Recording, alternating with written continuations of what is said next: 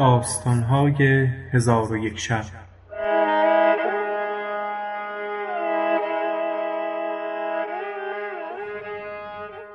چون شب 29 برآمد گفت ای ملک جوانبخت. جوان گفت من بدو گفتم که تو لامحاله کشنده من خواهی بود. دلاک گفت یا سیدی، بس که من کم سخنم، مرا مردم خاموش همی خوانند و برادران مرا نامهای دیگر گذاشتند.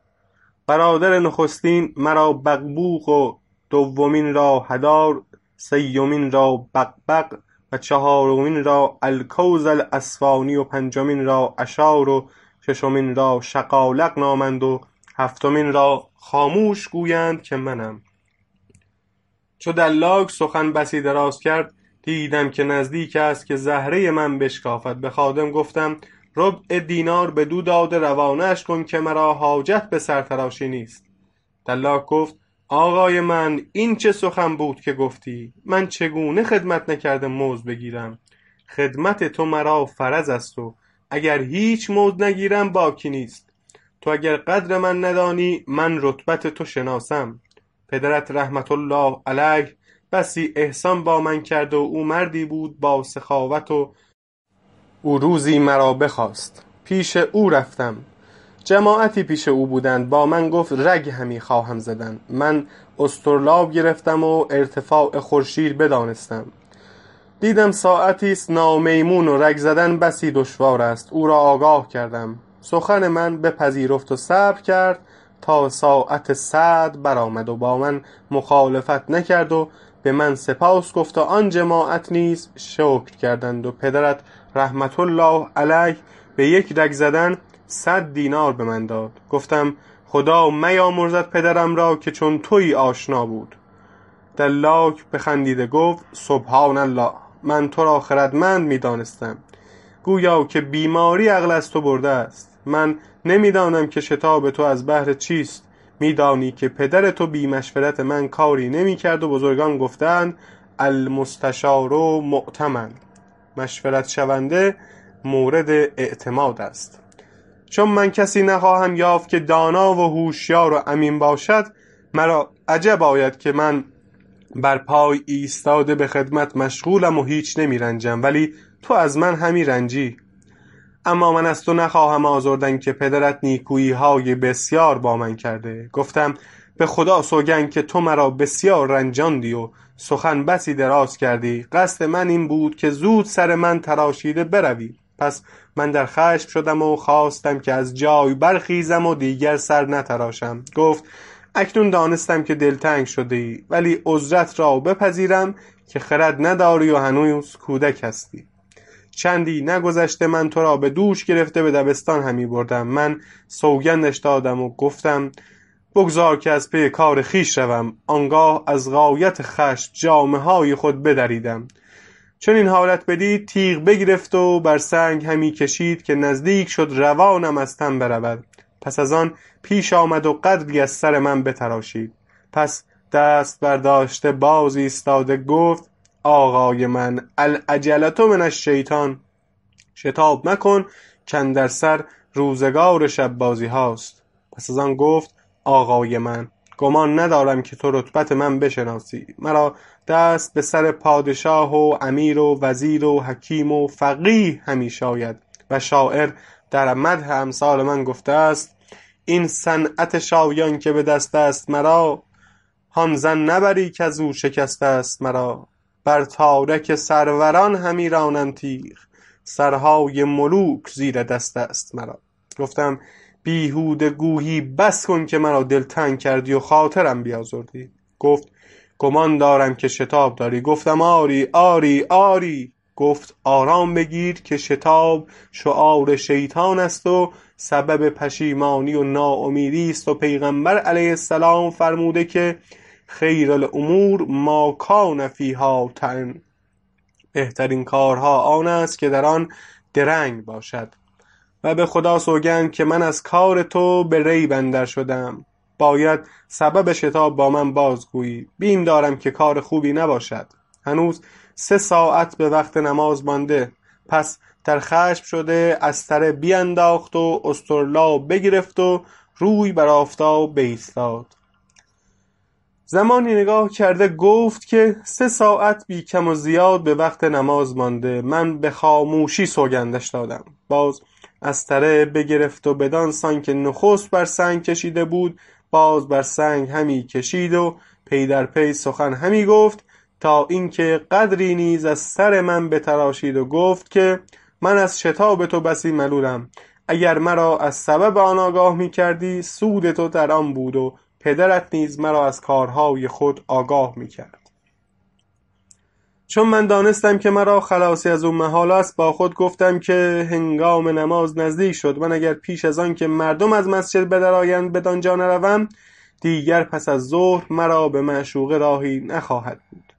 پس او را سوگند دادم که بیهودگویی ترک کند و گفتم که به خانه یکی از یاران مهمان خواهم رفت. چون حکایت مهمانی شنید گفت امروز عجب روزی از تو به من رفت که من دیروز جمعی از دوستان خود را مهمان خواسته بودم. اکنون به یادم آمد که بهر ایشان تهیه ضیافت ندیدم و در نزد ایشان شرمسار خواهم شد. گفتم از این کار ملول مباش، من خود مهمانم، تو مرا خلاص کن.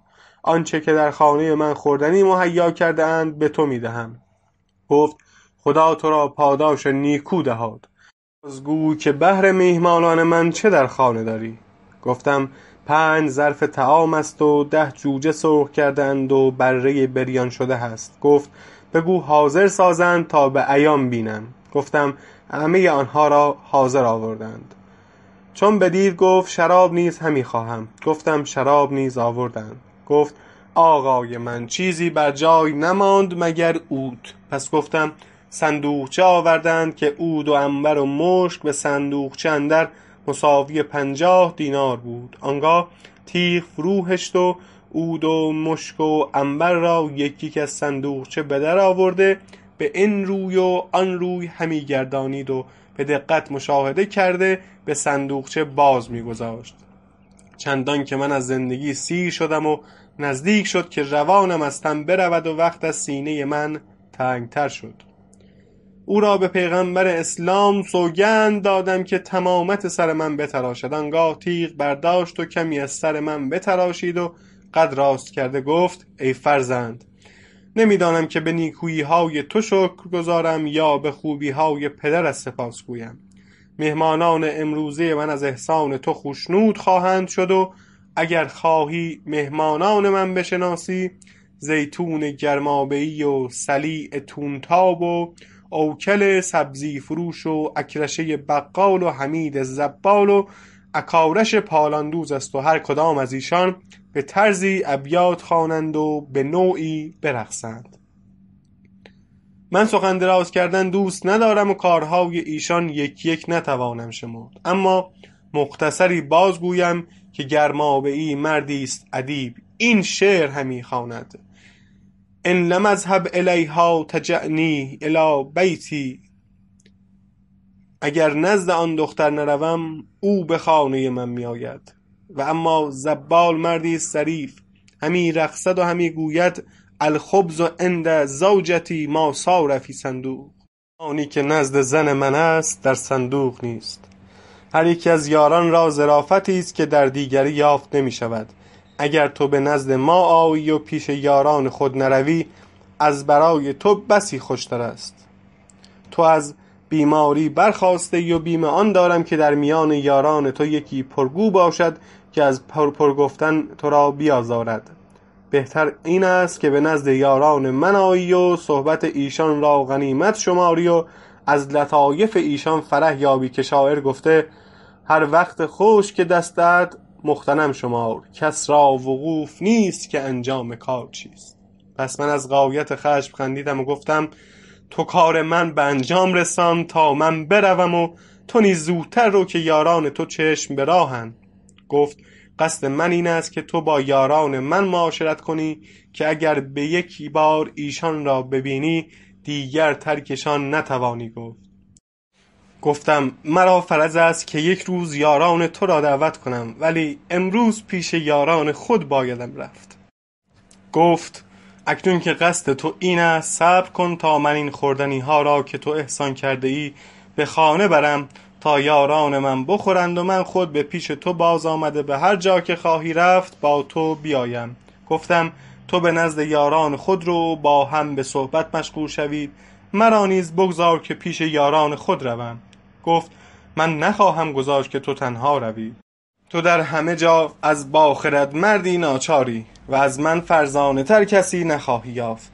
گفتم جایی که من میروم دیگری نتواند آمد. گفت گمان دارم که با زنی وعده اندر میان دارید وگرنه من از همه کس سزاوارترم که با تو بیایم و مرا بیم از آن است که پیش زنی بروی که نامناسب باشد و در آنجا کشته شوی. این شهر بغداد است و بسی فتنه اندر سر دارد. همه کس نتواند که در این شهر همه کار کند، خاصه در این روز. من گفتم ای شیخ بدفال، این سخنان چیست که با من همی گویی؟ چون خشم زیاد من بدید زمانی سخن نگفت و تمامت سر من بتراشید. آنگاه گفتم خوردنی ها بردار و به نزد یاران خود شو. من به انتظار تو نشستم تا بازگردی و به وعدگاه روی. گفت تو مرا فریب دهی و همی خواهی که تنها رفته خیشتن به هلاکت بیندازی. پس سوگندم داد که از اینجا برمخیست تا من بازگشته با تو بیایم و از انجام کار تو آگه شوم. گفتم آری نشستم، ولی دیر مکن. آنگاه خوردنی و شراب و عود برداشته از پیش من بیرون رفت و آنها را به حمال داده به خانه فرستاد و خود پنهانی ایستاده بود. پس من برخاسته تنها روان شدم و به عجله رفته به خانه قاضی رسیدم. همانا این دلاک در دنبال من بود و من از وی آگاهی نداشتم. چون دیدم که در خانه قاضی باز است به خانه اندر شدم. در آن حالت قاضی از مسجد به خانه باز آمد و در خانه را فرو بستند و این شیطان قلتبان به میان ساحت اندر بوده است. قضا را از کنیزکان قاضی گناهی سر زده بود. قاضی به گوشمال او برخاسته تازیانه بر او زد. فریاد از کنیزک بلند شد. این دلاک را گمان این که مرا همی زنند و فریاد من است که بلند همی شود، آنگاه فریاد برآورد و جامه های خود بدرید و در خانه بگشود و در برابر در ایستاده خاک بر سر کنان از مردم دادرسی میکرد و میگفت الغیاث که خواجه من به خانه قاضی کشته شد. پس از آن به سوی خانه من رفته خانگیان مرا خبر داد و خود پیش افتاده غلامان و خانگیان من به دنبال او و مردم محله به دنبال ایشان بیامدند و فریاد وا سیدا وا قتیلا به آسمان بر می شد و بدین سان همی آمدند تا به در خانه قاضی گرد آمدند. قاضی هراسان به در آمده چون گروه گروه مردم را در آنجا یافت به حیرت اندر شد و سبب باز پرسید. غلامان من گفتند تو خواجه ما را کشته ای. قاضی پرسید که خواجه شما کیست و به چه گناه او را کشتم؟ چون قصه بدین جا رسید بامداد شد و شهرزاد لب از داستان فرو بست.